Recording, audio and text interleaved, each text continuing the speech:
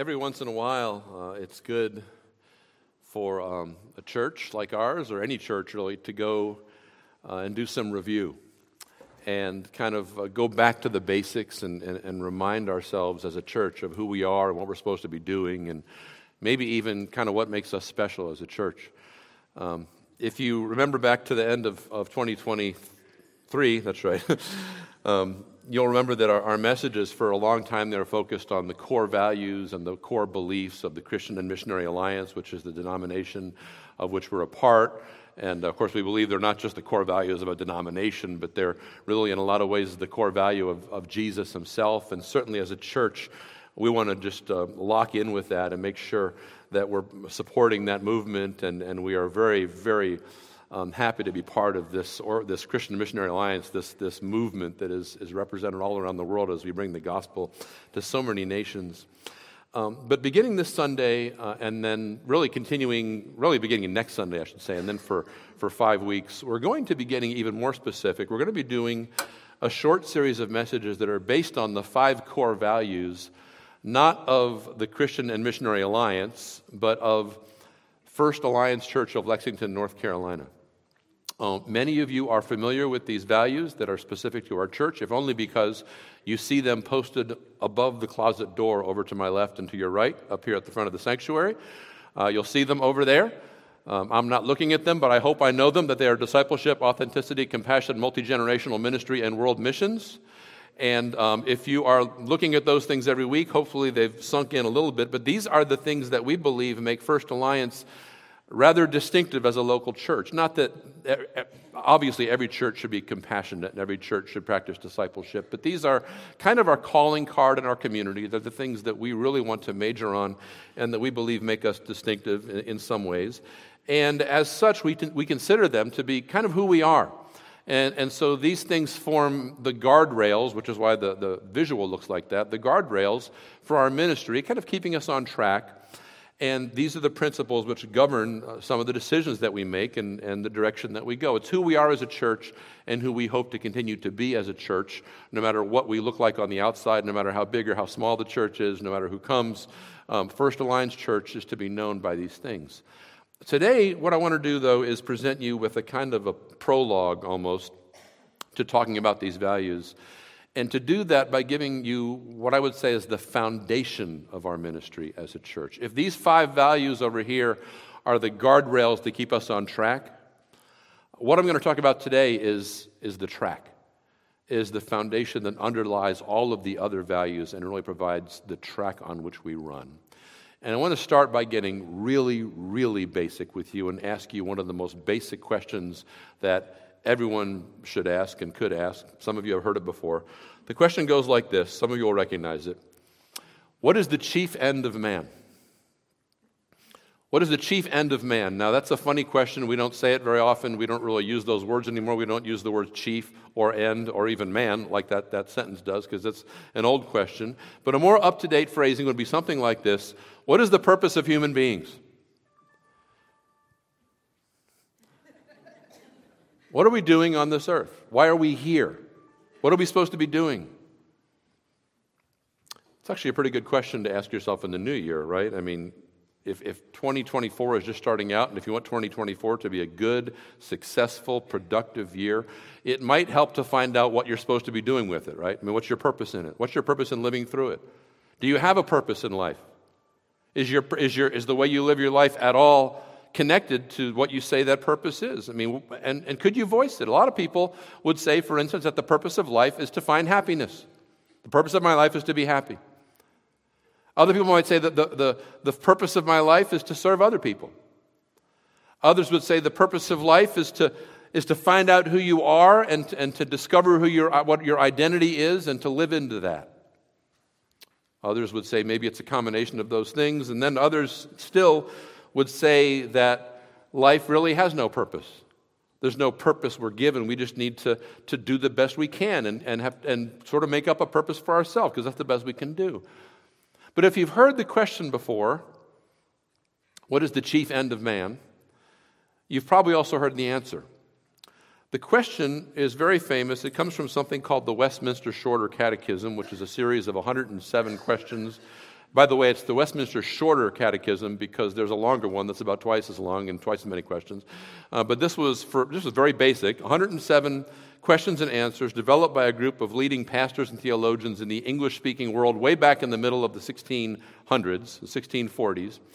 And it was designed to instruct Christians, especially new Christians, in the basic truths of the Christian life, what they should believe, how they should live, and what they need to know going forward.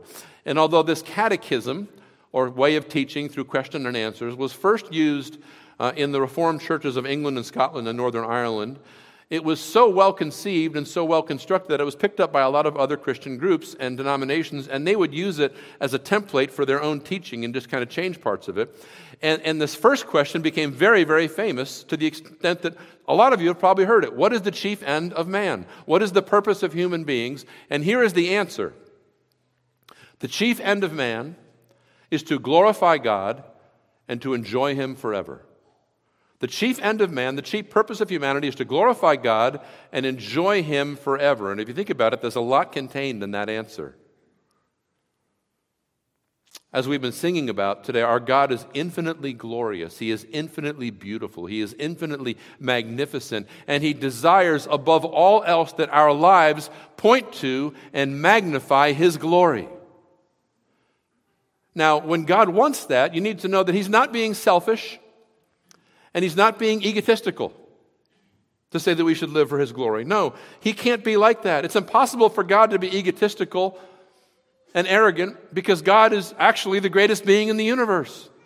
And if He did not value His own glory above all other things, you could almost say that He'd be guilty of idolatry. But notice something. Notice that in seeking glory from us, God did not make us merely to be slaves to serve Him, which is the idea that most ancient cultures had about the gods. That's why they created human beings, because they needed something from us, and they needed us to do some of their work for them and feed them and help them and be slaves to them, and so they created human beings to do the work of the gods. That's not what the true God did. God didn't say, "Oh, no, I need some glory. I need to get some glory. What am I going to do? I need it. Well, I'll make some people so they'll meet my needs." No, God doesn't have needs such that we could ever hope to meet them. God is all-sufficient in Himself. And so He created us to enjoy Him,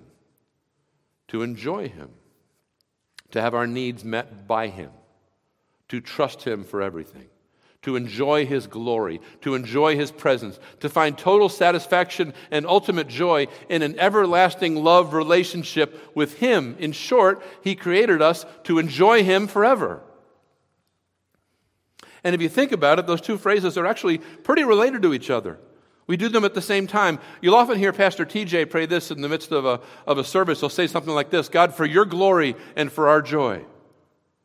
Pastor John Piper famously said it like this. You've heard me quote it: "God is most glorified in us when we are most satisfied in Him." So it's not really a stretch at all to say that the chief purpose of man, of humanity, is actually to glorify God by enjoying Him forever. And yet, to say that immediately leads to another question. Now, we have been at about 30,000 feet so far, right, up in the super-duper stratosphere of theology. Let me bring it down a little bit, because the next question, which is very natural, is, okay, we're supposed to glorify God and enjoy Him forever. Well, how in the world are we supposed to do this? And where are we supposed to look to find out how to do this? Is someone going to tell us? Is it just going to come to us? Where do we find this out? The fastest growing religion in America today, if you want to call it that, is the religion that's usually called, when they do surveys and things, they're called nuns. Not N-U-N-S. That's not the fastest growing religion. N-O-N-E-S, which usually stands for people that will say that they're spiritual but not religious. I'm spiritual, but I'm not religious. Or they might say this: I'm religious, but I'm not really connected to any particular religion or any particular faith tradition that would commonly be thought of as a religion. So these are the people that they sense that there's something spiritual in the world. They sense that there's more than just matter. They sense that they need to get in touch with something bigger than themselves. They know there's a God out there to be discovered, but they're trying to figure Him out on their own. Some are seeking Him through meditation and tranquility. Some are seeking him by looking within themselves for the inner light, the God within. Others try to find God by getting in touch with nature. There are all sorts of other methods out there used by themselves and in combination for trying to connect with the divine. But what is the real answer to the follow-up question? What is God's answer? What is the true answer that God himself would give us for how to find out how to glorify him and enjoy him? Well, one place we might want to go is question number 2 of the Westminster Shorter Catechism, which is not nearly as famous as question number 1, but it says this, it treats this follow-up question head on. Here's the question: what rule has God given us to direct us how we may glorify and enjoy him? So there you go. How are we supposed to find out how to do this? Here's the answer. Ready? The Word of God, which is contained in the scriptures of the Old and New Testaments, is the only rule to direct us how we may glorify and enjoy him. So these pastors and theologians had concluded that though there are many sources of knowledge and guidance in the world, many places you could look to for truth, you could be guided by your intellect or by reason or by science. You could be guided by your experience or the experience of others who share with you. You could be guided by the traditions of your church and the teachings of an organization or religious body. And these are very important sources of truth.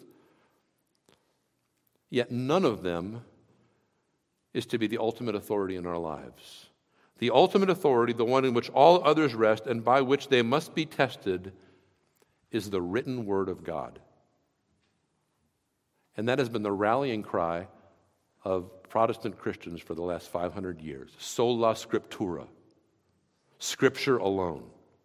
Or as you learned it, some of you, when you were 6 years old, and I'll put this song in your head, I stand alone on the Word of God. The Bible. A few years ago, we did a survey of our congregation here at First Alliance, and we asked you a question.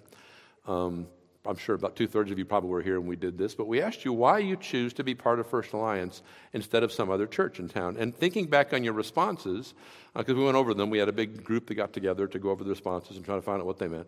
But thinking back to them, that you really did bring out all of our 5 core values. I was impressed. Discipleship, authenticity, compassion, multi-generational ministry, and world missions were all in the answers to those surveys, which is very encouraging. But by far, your number one answer was something else. By far, like 80%, your number one answer was this: First Alliance Church is my church because it's a place where the Word of God is taught and preached and valued by the congregation. As a matter of fact, we were keeping this in mind when we changed the logo for the church. Our new church logo is meant to communicate this. There it is before you. And as I show this to people, I will admit that most people that I show this, I say, what is this? And they say, I don't know. But when I tell you that it's supposed to suggest a Bible, can you kind of see it now? Like with the little curve, and it's got, some of you are seeing it for the first time, like, psh, okay? Yeah. Do you see that it's a Bible? Okay, now that you see it, you can't unsee it, right? It's always a Bible now. First Alliance deliberately tries to live out the answer to question number 2 of the Catechism, that the Bible is our ultimate rule of faith and practice when seeking to glorify and enjoy God. And this seems to be a good thing, right? You all think it's a good thing, that's why you're here. But we still need to ask a question. Is that true? Is it valid to say that the Bible is the only rule? I mean, the Westminster Shorter Catechism, as wonderful as it is, was devised by men, not directly by God, right? So is it accurate on this count? Did they get it right? Does the Bible itself even agree with the statement that it is the only rule for figuring out how to glorify and enjoy God? Well, it definitely does. And I could take you to countless passages of the Scripture, and we'll mention some of them today, but there may be no better place to go this morning for our text than to the very first Psalm. So turn to the book of Psalms, which is not hard to find, and then turn to chapter 1, which probably isn't hard to find either. So Psalm 1, and we'll just read through this short psalm together.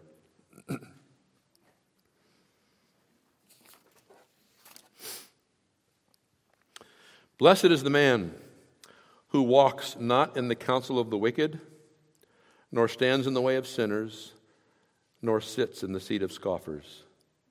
But his delight is in the law of the Lord, and on his law he meditates day and night. He is like a tree planted by streams of water that yields its fruit in its season, and its leaf does not wither.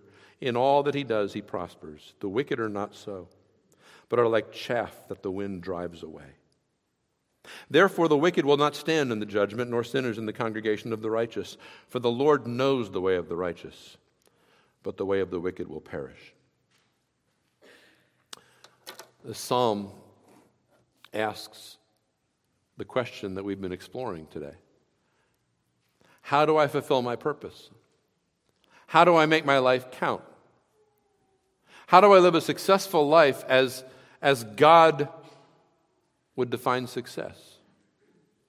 In verse 1, we have the description of a wasted life. A person who is carried along by his own fleshly desires, and then one thing leads to another, and he finds himself going deeper and deeper down into this hole. He finds himself walking or living on the path of sinners. He ends up going deeper and deeper so that he's eventually mocking righteousness and scoffing at the things of God, becoming more and more set in his ways, more and more lost in his outlook. And there are countless voices in our world today that are calling us to go in this very direction. What happened to this person? What happens to this person who is presumably exposed to the Word of God? Well, maybe he gets disillusioned. Maybe he gets full of himself. Maybe he just listens to the wrong voices for way too long and they kind of become part of him. What happens to him in the end? He lives a wasted life, accomplishing nothing of real value. He ends up being blown away like chaff in the wind, and he perishes. Meanwhile, the latter part of the psalm, especially verse 3, describes a person who is different. This person, first of all, is stable. Now, stability may not seem real, super exciting to you, but I want you to notice that even though this person is stable, his life is not boring or stagnant, not at all. And on the contrary, it's dynamic, it's exciting, it's fruitful, it's growing. New things are happening. It's productive, it's prosperous, it's successful by God's standards. So this is a person, in verse 3, who is fulfilling his or her purpose. Well, what's the difference? How is he doing this? Well, the answer is clearly found in verse 2. His delight is in the law of the Lord, and on that law he meditates day and night. The successful, productive, purposeful person is the one who meditates regularly on the Word of God, so he is firmly planted in its soil. Church family, if you are serious about following Jesus, you will be serious about getting into God's Word and getting God's Word into you. Internalizing it, reading it, studying it, hearing it preached, discussing it with other Christians, spending time thinking about it, even committing some of it to memory. If you're not serious about interacting meaningfully with God's Word, I would really question how serious you are about being a Christian. Now, you might say something like this, okay, that sounds good, I get it. I get it, the Word of God is important, but this is a psalm, this is like an Old Testament person living a long time ago. Haven't some things changed since Psalm 1 was written with regard to the Word of God? I mean, after all, this Old Testament psalmist here is talking about meditating on the law. That doesn't sound super exciting. Really, the law? Is that really valid anymore? I mean, this doesn't sound really New Testament to me. I mean, is there, I'm a Christian, so is there still a law for the Christian? I thought that Jesus had rescued us from the law. Well, let's talk about that. A lot of Bible interpreters like to divide the Bible up into two parts, law and gospel. You may have heard this, and it's a very helpful way, honestly, of looking at the Bible, for sure. What's the law? Law is anything that God tells us to do. So it's commandments, it's instructions. Law is what we are supposed to do. And it's not just the law of Moses from the Old Testament, or just the 10 Commandments, although that's a big part of it. But it's all the commandments, everything we are told to do in the Bible. That's law. Meanwhile, gospel is the rest of the Bible in the sense that gospel refers not to what we are told to do, but to what God has done. Culminating, of course, in the gospel of Christ, the good news about Jesus came to earth, lived a perfect life, died in our place for our sins, and then rose again so that we could be justified, meaning right with God. That's gospel. And some people will say, well, now that we've got gospel, we don't need law anymore because the gospel has overcome the law. After all, didn't Jesus deliver us from the curse of the law? More than that, doesn't the Bible say that love is the fulfillment of the law? That loving God and loving our neighbor pretty much sums up the whole thing? In fact, doesn't the Bible tell us that when we're born again and receive the Holy Spirit into our life, that as part of that, God actually takes His law and writes it on our hearts? So then, why do we need to read the Bible so much and follow any specific commandments? Can't we just trust Jesus, love people, listen to the Spirit, and follow our hearts? Wouldn't that be enough? Listen, brothers and sisters, a large part of the church today, especially in America, has a head full of mush, biblically speaking. And we are falling into all sorts of error, all sorts of immorality, and all sorts of ineffectiveness because someone has convinced us that all we need to do is trust Jesus, listen to the Spirit, love people, and follow our hearts, without telling us that these things cannot possibly be done apart from a serious commitment to knowing and obeying God's written word. Think about this. If the gospel cancels out all the commands of the Old Testament because Jesus fulfilled the law and took away the curse and all that, then why does Paul tell Timothy that all Scripture, which at that time was just the Old Testament, he tells Timothy all Scripture was not only God-breathed, inspired by God, but also profitable for teaching, rebuking, correcting, and training in righteousness? What's up with that? If love replaces the written word, so all I have to do is say, well, if I just love people, everything will be great. Why does Paul take a whole chapter of the Bible to use words to explain to us what love is and what it's not? Shouldn't we pay attention to that? Why does Jesus himself devote so much of his teaching to explaining and clarifying the meaning of the Ten Commandments? Because if you read the Sermon on the Mount, that's pretty much what he's doing most of the time. Why does he do that? And why, when Jesus was giving us the Great Commission, didn't he say this? Why didn't he just say, look, go make disciples of all nations and baptize them and tell them to trust in me, listen to the Spirit, love people, and follow their hearts? Is that what Jesus said? No, he didn't. He said something different. Why instead does he say, go throughout the whole world making disciples, baptizing them, and teaching them to obey all that I have commanded you? But wait, that sounds like law. Isn't that law? Isn't Jesus telling us what to do?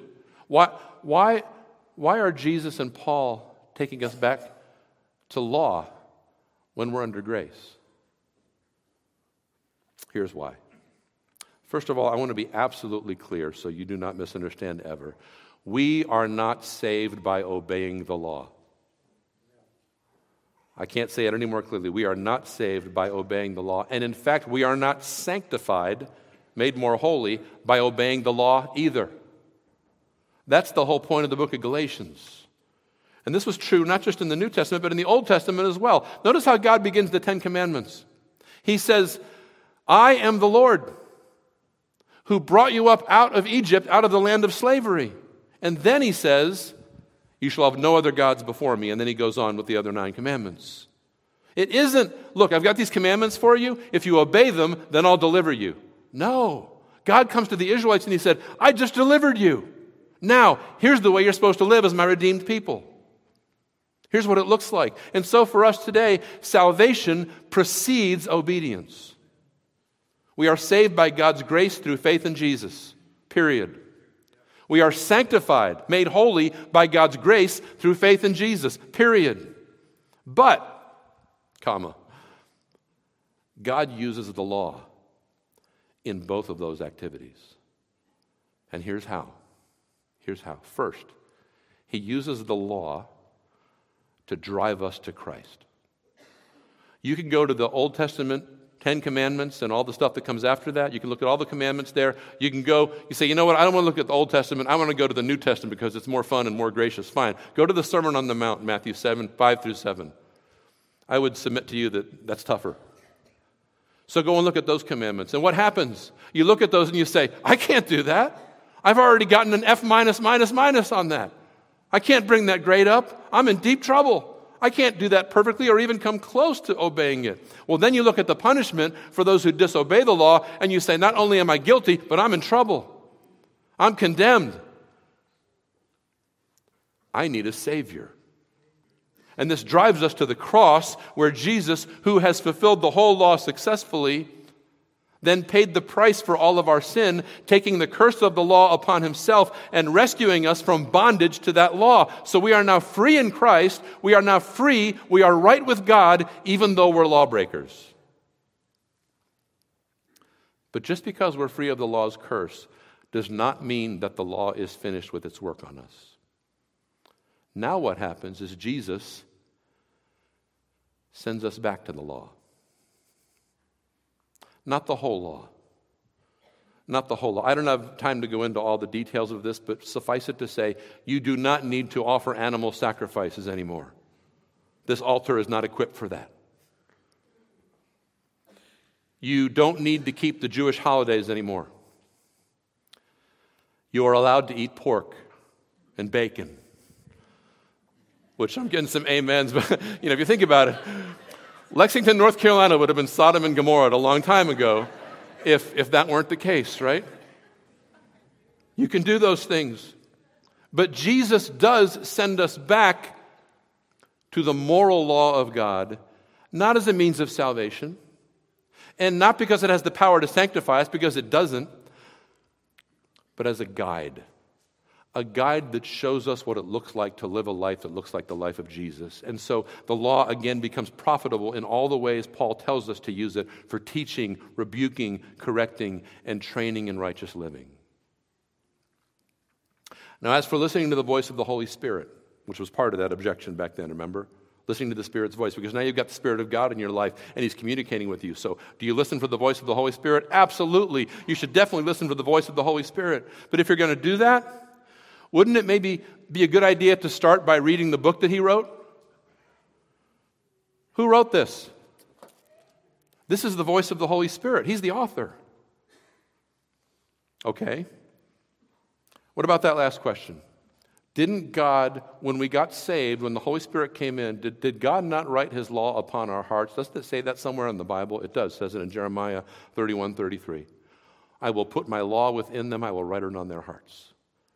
That's what God does as part of the new covenant that we're celebrating today when we take the Lord's Supper.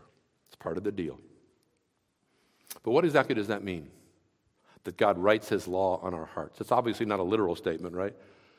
I mean, if you have open heart surgery, the doctor's not going to cut you open and find the 10 Commandments engraved in your left ventricle, right? It's not right there. So you say, well, it's internal to me. God has written it on my inner being. He's written it on my mind. Okay. So does that mean that as soon as you got saved, you all of a sudden knew a whole bunch of Bible verses you'd never read before and you started reciting them? Did that happen? Well, no. Maybe it just means that when you got saved, you got the new ideas that God put in your heart about what was right and wrong, and you got a new sensitivity that recognizes spiritual truth and spiritual error for what it is. Okay, that's true. That's true. The Holy Spirit does do that in your heart. But so you might think, well, isn't that enough? Or do I still need to learn the content of the written word? Let me give you maybe an illustration and then maybe two illustrations. But let me tell you about something God has written on my heart. Okay, it's called music. Okay, this is a gift. And all of you have different gifts, things that you're good at, things that God has given you. But one of the talents that God has given me has to do with music. I'm not the world's most musical person, but I do have a good ear, and I have the ability to understand and appreciate and sing and play music. Okay, so you could say it's written on my heart, right? Or you could say I've got the music in me. But you know what? That would do me almost no good if I had never had a piano lesson, or if no one ever taught me how to blow properly into the mouthpiece of a saxophone. Or if I had never learned time signatures or major and minor scales or chord progressions. You know, the music might have been in my heart, it might have been inside of me, but it still needed to be refined and developed and brought out to where it could do some good. Having the music in me, written on my heart, wasn't enough. I needed content, I needed information, I needed instruction, I needed correcting, rebuking, and teaching and training. Here's how you might want to think about God writing His law in your heart. I think this might be helpful. Think about it this way. Before you place your faith in Christ, you really couldn't understand and internalize the Word of God, not in any life-changing way. You could understand it with your mind. It's written in English with sentences and everything, so you could kind of work your way through it and figure out basically what it means. But it doesn't really do you any good spiritually. It just bounces off you without changing you at all. That's what happens before you come to Christ. And 2 Corinthians tells us that the reason that's happening, or did happen before you came to Jesus, is because there was a veil covering your heart. There was a veil covering it, so the Word couldn't get in. But then it says this in 2 Corinthians 3, but when anyone turns to the Lord, the veil is taken away. And what this does is it gives the Holy Spirit the opportunity to come in and start to do His work. And here's what I want you to think of the Spirit doing. I want you to think of the Spirit like with an engraver's tool in His hand, and what He's doing is He's carving into your heart a very deep mold, kind of an etching, kind of like you would pour some kind of a hot liquid metal into, that kind of mold. And now, after salvation, as the Word is preached to you, and as it's taught and read and discussed, it's being poured into that mold, and now you have a place to put it. Now there's a place that can receive it, and it can take shape, and it can solidify. The outline of the law is there when you get saved. But now you need to have the substance put in. And when you hear something other than the Word of God claiming to be truth, or even when you hear the Word of God taught maybe wrongly, it doesn't seem to fit. Something seems off. And you know it, but why? Well, because it doesn't match what the Spirit has carved into your heart. And when the Word comes to you, on the other hand, in all of its truth, what happens is it fits right into that mold, and when you receive it, here's the thing. It's almost like you already knew it, right? It's like you're much less likely to, it might have been new information in a way, but in a way it wasn't. It was like it was already there. And so when you're interacting with the Word of God and it comes home to your heart, you're much less likely to see, wow, I never knew that. And you're much more likely to say, yes, that's right. That resonates with my spirit. I know that's true, and I know that now I've heard it, I can understand it, and I need to apply it. What's happening is the Holy Spirit who lives within you is affirming the truth of the Word of God in your heart and pouring it into that mold that He carved for you. But again, the bottom line today, and really the only application I want you to walk away with today, is simply this. If you're serious about following Jesus, then you'll be serious about getting into the Bible and getting the Bible into you this year. You still have to read it. You still have to hear it. You still have to dwell on it. Otherwise, you will never see any lasting, meaningful change in your life. When you got saved, God gave you a place to put this Word. Now pour it in there. Pour it in there. Now, as I close, I just want to share with you some good news, okay? This is not the gospel, but this is good news. And that is this, that at First Alliance Church, we are committed to providing every possible opportunity for that to happen in your life. We don't actually set your alarm clock for a half hour earlier than you normally would and then force you to get up and study the Word. I don't know. We probably could do that. I'm sure the technology exists. We could probably do that if you want. We'll have a sign-up sheet. But beyond that, we'll do everything we can. We do strive to preach solid biblical truth on Sunday mornings, but listen, that will never be enough for you to grow the way God wants you to. So we have Sunday school classes for all ages at 9 o'clock where we dig into the Bible, often verse by verse. We have what we call D groups, where 3 or 4 men or women or youth will open up God's Word together. They'll learn from it. They'll pray for each other as they interact, and they'll hold each other accountable for applying the Bible to their lives. We have small groups where people get to know each other better and grow in relationship while they interact around the Word of God. All these things are happening all the time here at First. What I'm really doing today, actually, is I'm setting up Pastor TJ for his sermon. He's going to preach next week as our associate pastor of discipleship. And he's going to talk about our first core value, which is discipleship, becoming a disciple. And the word disciple means a lot of things to a lot of people, but the simple and most basic and most literal definition is a learner. A learner. Church family, somebody needs to learn the Word of God. It should be us. We need to learn God's Word. It's the only rule of faith and practice. It's the bottom line authority in the Christian life, and it's the primary tool that God has given us for learning how to fulfill our purpose as human beings, which is to glorify God and enjoy Him forever.